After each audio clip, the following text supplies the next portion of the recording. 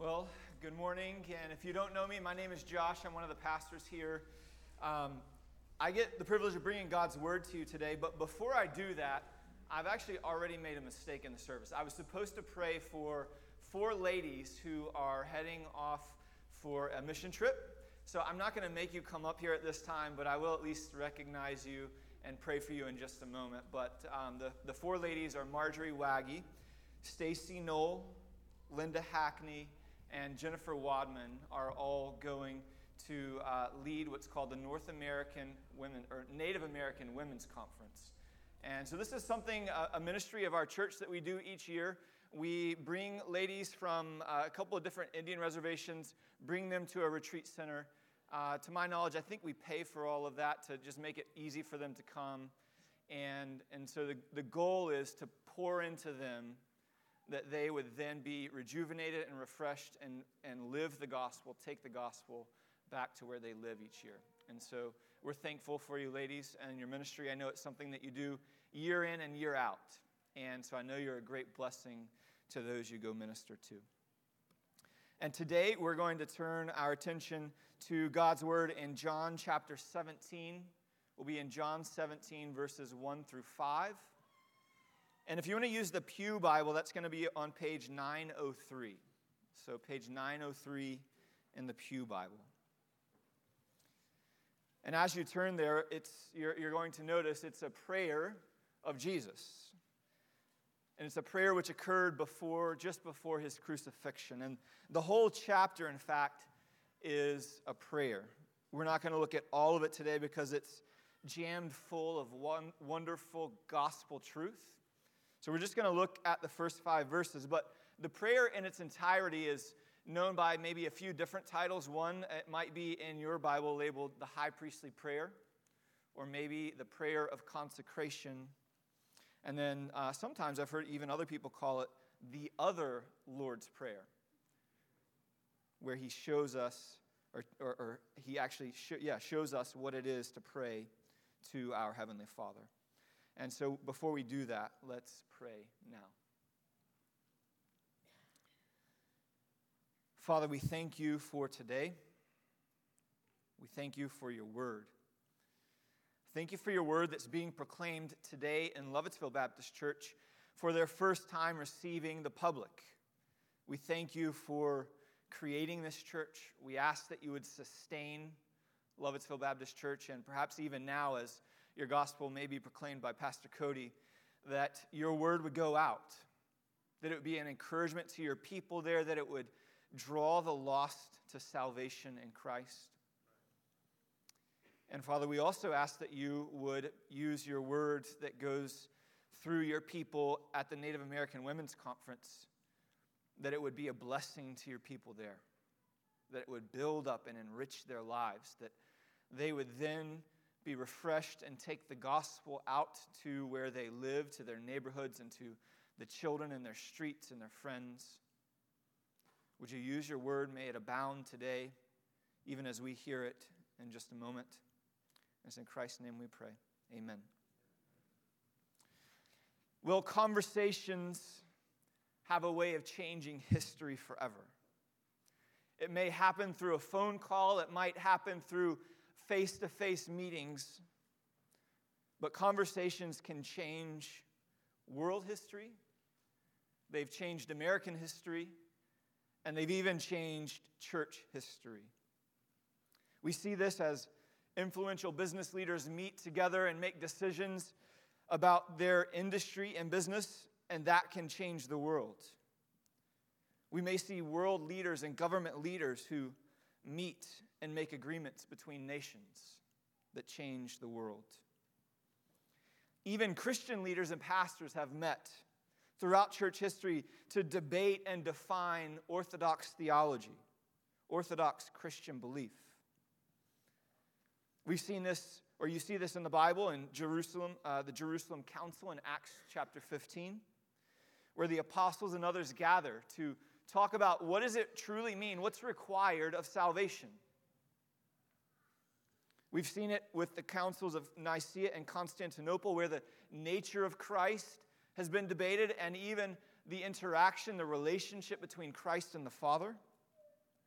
And then even more recently, we've seen it when 200 evangelicals gathered in 1978 and came up with what's called the Chicago Statement of Inerrancy. Conversations can change the world. Hearing a conversation, even between God the Father and the Son, ought to cause us to pause and gaze at it, to look at it. And that's what we're going to do today. It's going to be a very intimate conversation. It's going to, in fact, take the form of a prayer. And we see Jesus praying in many times throughout the Bible. He teaches his disciples how to pray in what we call the Lord's Prayer. And today's passage is unique. It's the longest recorded prayer of Jesus. It's also only recorded in the Gospel of John. But one way that it's not unique is the way that it begins. It begins with Jesus addressing God as Father, which in fact is the way that he addresses God in prayer every single time as Father, except one, when he was on the cross. But another way that it is unique is it gives us a glimpse at an intimate conversation between God the Father and God the Son. It gives us a glimpse into this conversation in the Trinity. So let's go now to God's Word. Follow along as I read John 17, 1 through 5. When Jesus had spoken these words, he lifted up his eyes to heaven and said, Father, the hour has come. Glorify your Son, that the Son may glorify you, since you have given him authority over all flesh, to give eternal life to all whom you have given him. And this is eternal life, that they know you, the only true God, and Jesus Christ, whom you have sent. I glorified you on earth, having accomplished the work that you gave me to do. And now, Father, glorify me in your presence with the glory that I had with you before the world existed. So Jesus begins, and in these 5 verses, we see just one petition. He asks God, Father, would you glorify me? So before we jump in even more, I just want to pause for a second and us consider, what is glory and what does it mean that Christ would be glorified? Well, Paul Tripp, he recounts a story of what he uses to describe the glory of God. He says, I'll never forget that evening. And this is a little bit long, so bear with me. I'll never forget that evening. I can't think of a moment when I was more blown away by a musical composition. I don't recall the composer or the conductor, but I was at a performance played by the Chicago Symphony Orchestra. My ticket put me in the front row, and it was worth it. The music was powerful, foreboding, amazing, haunting, compelling, and glorious, all at the same time.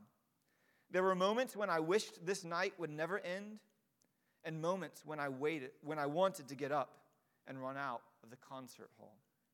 There were moments when the music caused my chest to rattle, and moments when it lured me with its whisper. There were moments when musical joy collided with musical fear in a beautiful disharmony of sound. When the performance was over, I felt both sad and exhausted. I wanted more, and yet at the same time, I felt I had had enough. I didn't know why this particular performance had affected me so deeply until I looked at the program and saw the name of the composition. It read, God, the most formidable word ever spoken. And then Tripp goes on to say, he says, what I experienced that night was the attempt of a very gifted composer to capture God in all his amazing and variegated glory in a single piece of music. In one sense, it was a triumphant effort, and in another sense, a dismal and embarrassing failure. For any human being to think that they could capture the glory of God in a single artistic statement is delusional at best and vain at worst. To squeeze what is infinite into what is finite is vastly more impossible than trying to cram the entire body of a fully developed elephant into a thimble. No matter how gifted you are or how hard you try, it just won't happen. The composer, the conductor, and the orchestra had done marvelously well. But with their grandest effort, they only captured less than a drop of the never-ending ocean that is the glory of God. So how can we describe it? How do we describe the glory of God? Well, in one sense, I want to say we can't fully. We can't fully describe it, but the closest we could get would be to read the entire Bible to get a picture of the glory of God. So if you would, turn to page 1 with me. We're going to read it. Not really, not today. We don't have time for that. Right? But leave it to a pastor who to try to use words to describe something that's impossible to describe. So here's my best attempt. The glory of God is His splendor, His majesty, His weightiness, His awesomeness. It's the sum of His perfections. So to glorify Christ would be the going public of His greatness, His majesty, and His beauty, all His perfections. To glorify Christ would be to honor and to praise Him, to lift His name on high, to make much of God, to make a big deal about Jesus. So then, I think this forces the question, is it wrong for Jesus to ask the Father to glorify Him? It sounds self-centered, right? If you and I were to do that, we would say, there's a selfish man. Why would we ask to be glorified in a manner like this? Well, listen to Colossians 1. For by Him, that is, by Christ, all things were created in heaven and on earth, visible and invisible. All things were created through Him and for Him. And He is before all things, and in Him all things hold together. So if this is the one who is asking to be glorified, then it is not wrong. It is not selfish. And in fact, it's right for Him to ask to be glorified, to be praised. But as we dive into this passage, we're going to see that this request to be glorified, it's not actually for His own good. Jesus' request is not self-centered. It's not focused on Him, but yet it's actually focused on others. So if we're to summarize the thought of this passage or this sermon, it's the glory of Christ is for the good of others. We're going to see that in two ways. The first point is the glory of Christ magnifies His Father. So when we look at that, we'll look at verses 1 and 5. And then the second point, we're going to see that the glory of Christ saves His followers. And we'll see that in verses 2 through 4. So let's turn now to our first point. The glory of Christ magnifies His Father. In verse 1, we see Jesus, He says, Father, the hour has come. Glorify your Son, that the Son may glorify you. So this reference to the hour has come. It's a reference to His crucifixion. And at least 7 times before this in the Gospel of John, Jesus has said, my hour has not yet come, or my hour is coming. But yet now He says, the hour has come. It's upon Him. And in the shadow of the cross, as He walks towards the cross in full confidence, there's no hint of turning back. He's resolute in submitting to the plan of God the Father and dying on the cross. So this is not simply the hour Jesus has been preparing for. It's the hour the entire world should have been anticipating. It's the fulfillment of the promise that God made to Adam and Eve in the garden to send a rescuer to redeem a people for Himself and save them from their sins. And so in the shadow of the cross, Jesus pauses at this moment. But He doesn't just pause to check one more thing off His bucket list. He doesn't just pause at this moment to tell His mom and His family goodbye. He pauses to pray. And so this divinely appointed opportunity, the sovereignty of God, provides an opportunity for Jesus to pray. So divine sovereignty is not an opportunity for you and I, if we're learning from Jesus here. It's not an opportunity for you and I to just say, well, that's what's going to happen, so I don't need to pray about it. In fact, Jesus knows what's coming. He knows it's from the Father, and yet he still pauses to pray. And he asks God, glorify your Son. And the next question I have for that is, well, how will Jesus be glorified if it's at the cross? Right? That seems backwards. One commentator says the cross will display Jesus' ability to satisfy the almighty wrath of the Father, whose worth and dignity and authority and justice are comprehensive. So Christ is glorified in the cross because only his blood is sufficient to satisfy the wrath of God, to satisfy the penalty that we deserve. So that means that everyone in this room, everyone in the world for all time who has ever believed in Christ, that there's no sin that's too big, there's no sin that's too great, there's no sin that's too numerous, that the blood of Christ can't wash white as snow. There's no teenager whose amount of rebellion and bad language is too much for Christ to cover. Parents, no amount of anger and yelling, no amount of hardness of heart towards a spouse is too much for God to cover with the blood of Christ. So Christ in his glory, his infinitely precious blood, it was given that you and I might be forgiven and that we might turn from our sin and look to the glorious Christ. And this brings us hope. Because if you're here today and you don't know Jesus, you can hear the good news that there is no sin too vile. There is no sin too numerous. God has saved much worse sinners than you.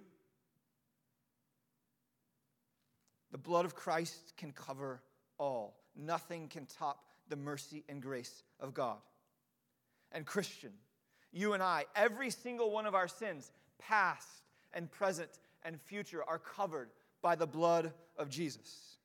This is the glory of the cross of Christ, that he would give his life for rebellious sinners like me and like you. And so even as we think about this, as we delight in Jesus today,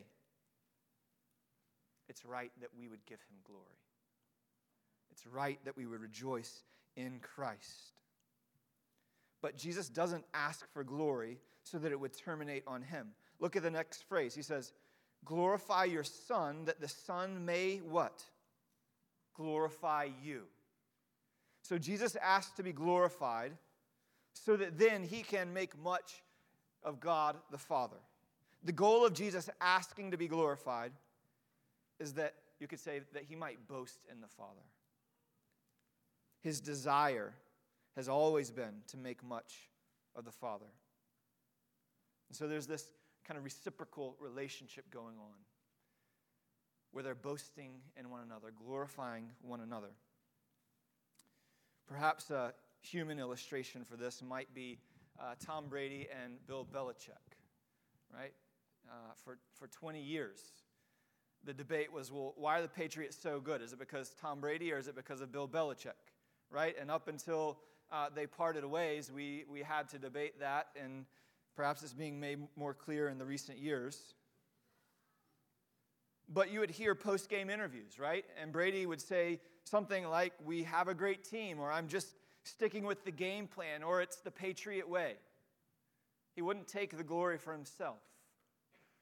And then Bill Belichick in his monotone voice and his hoodie and cut-off sleeve sweatshirt would get up there and he would say, yeah, well, Tom just stuck to the game plan. He did a great job out there.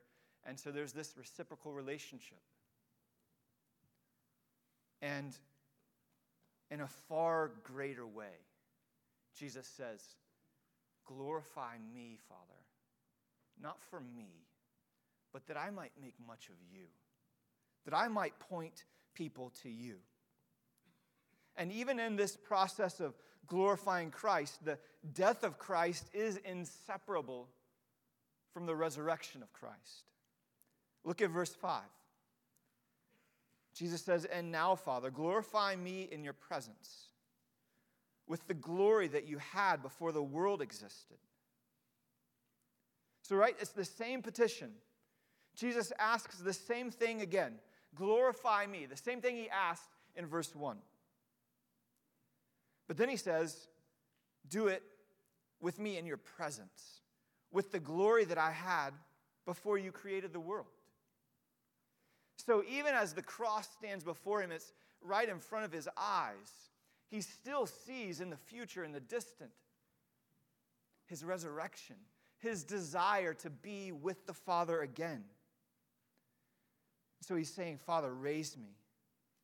Glorify yourself as you bring me to life. And like a homesick child longing for a parent, Jesus is longing to be in the presence of his Father. He's longing to be with him. And that just shows us the warmth of their relationship, the love between the Father and the Son and the Godhead. And Christian, that's what awaits us too. The warmth of the presence of God. That we would stand in his fullness and enjoy him forever. That we would experience the love of God that surpasses all human understanding. That's what awaits us. So, Christian, we ought to see in the glory of Christ, we ought to see the love of Christ here. That he left the presence of the Father, came to earth. He lived a perfect life. He was shunned and hated by the very people who should have received him. He endured death, the shameful, excruciating death on the cross. But this death is glorious.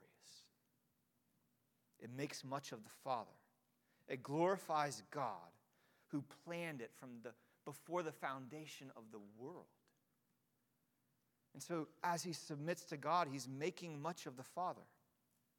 So the glory of Christ is that he's willing to obey the Father in his death.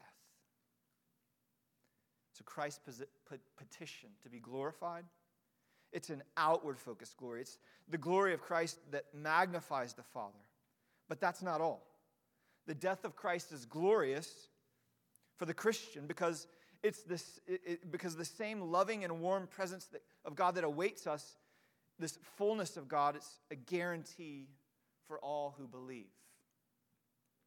So our second point, that the glory of Christ saves his followers.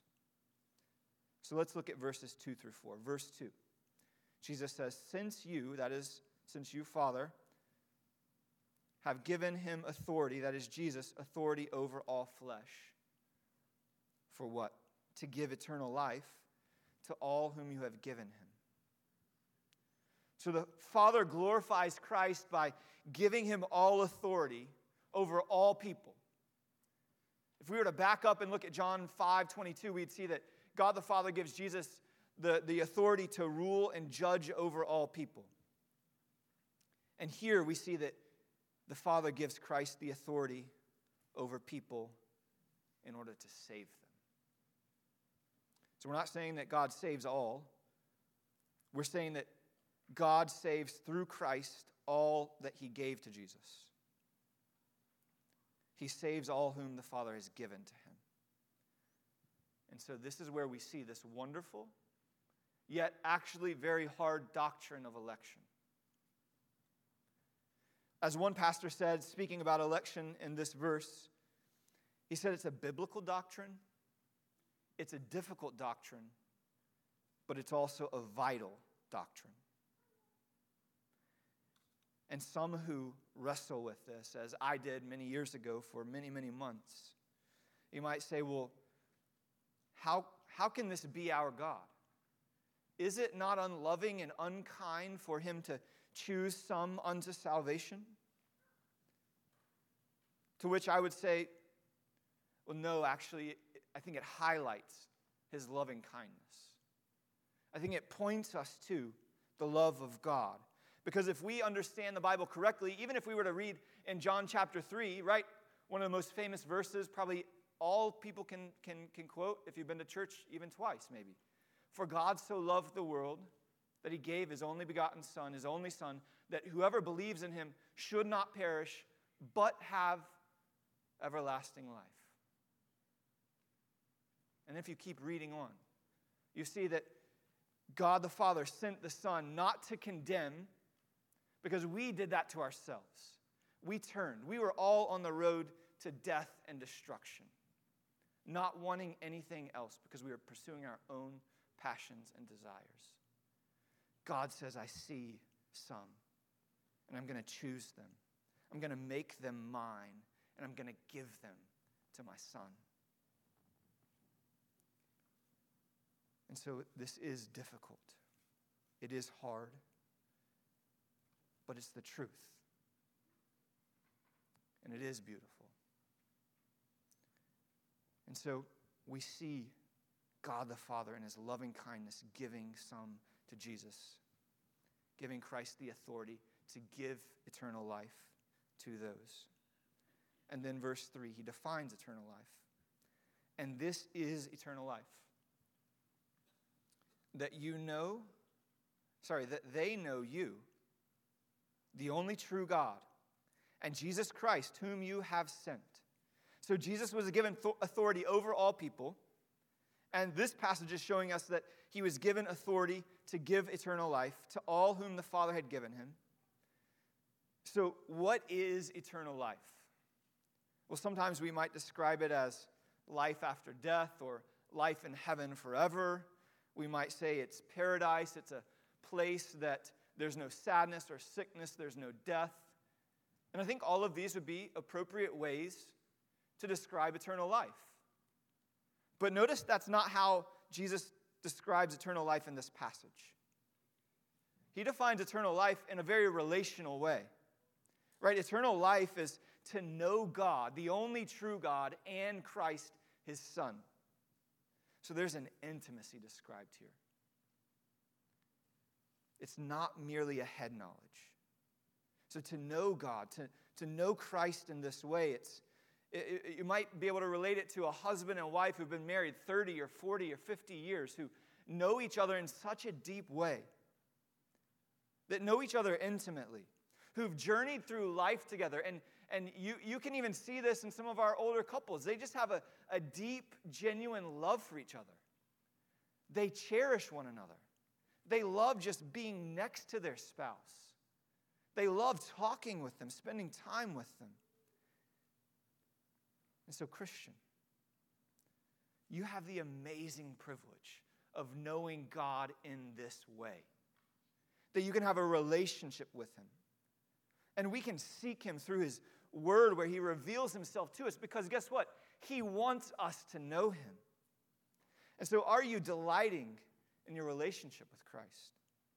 Are your affections for Christ growing because you're reflecting on the forgiveness he's extended to you? Are you glorying, delighting in the fact that Christ has given you a relationship with the perfect, holy God? And then Jesus goes on in verse 4. Speaking to the Father again, he says, I glorified you on earth, having accomplished the work you gave me to do. So the cross, as Jesus anticipates the cross, he could review his incarnation. He could look at it, and he could see, he could remember, know the virgin birth, his perfect life, his death on the cross, and the resurrection that's to come. And he can say, I've accomplished it all as the Father has planned for me. And so this work, this glorious work for which Jesus was called, as he's glorified, it's not solely to make much of him, but he's glorified by the Father that he might then give his life and die to purchase those who would follow him, to purchase all who would believe. And so he says, I've accomplished this. I've done it. There's nothing left for him to do, and there's nothing more that he could do. There's nothing left for him to do, and there's nothing more that he could do. He's done everything the Father has asked him. He's done it perfectly. And he gave his life for us, if we would believe. And this seems perhaps so foreign to some of us, where we want to do things to get on someone's good side. We feel like we failed them, and so then we feel like there's this gap in the relationship until we do something to earn back their respect or their favor. Right? You finish or you complete a task, and you look back and you see, well, I could have done this different, and I could have done that different, and I really screwed that one up. I wish I hadn't done that at all.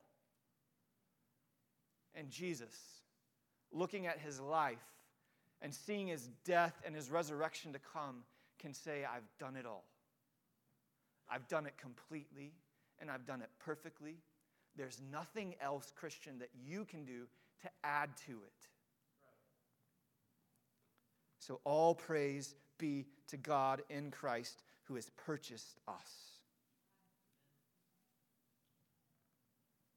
In every moment of his life, in every word that's come from his mouth, in every thought that's passed through his mind, and every emotion that's come flowing from his heart, Christ has perfectly glorified the Father, and every ounce of wrath has been satisfied by Christ, if you would believe in him. So John 1:14, and the Word became flesh and dwelt among us, and we have seen his glory. Glory as of the only Son from the Father, full of grace and truth. This is the one that we worship today. He has come. He has taken on flesh. He has displayed God the Father perfectly as he was sent. And he's full of grace and truth. So where is glory found? Those who love sports try to find glory in getting the game-winning touchdown, the game-winning shot, or sometimes we as adults try to find it in work, getting the next promotion or praise from a boss. Parents, sometimes we try to, or we do, our identity gets wrapped up in our kids and the behavior of our kids. When our kids do well, perhaps we kind of puff up our chests, thinking we're better parents than others. Or when our children's behavior is not so good, we wonder, what did I do? I'm a failure. We look for glory in so many different ways. Students, you might look for glory in your grades or getting likes and retweets or whatever the newest thing is on social media that makes you feel good. But where is glory found? Jesus looks for glory in the last place that a man and a woman would ever seek it. His glory is found in the cross. So the crucifixion, it's the greatest act of glorification that all of history has ever seen. So we would rightly glorify Christ by placing faith in him, by attributing everything that's good about us to him, attributing everything that earns us salvation to Jesus, because we do nothing for it, and it's all founded on him. And so may all praise be to the infinitely glorious Christ, who's given his life to magnify the Father and to save his followers. Let's go now to our Heavenly Father.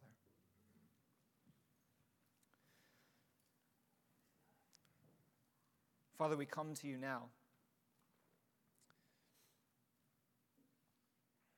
We are thankful for what you have done for us in Christ. It is him that we want to hold high. It's him that we want to base our identity on. It's him that we want to boast of. As you glorified your Son and he magnified and glorified you, and as you glorified your Son that he might make a way for us to be with you, we thank you. Would you help us to cherish that? Would you help us to grow in our thanksgiving for that, as we reflect on the forgiveness of sins that you've given to us. You've washed us white as snow. Help us to delight in Jesus today. And it's in his name we pray. Amen.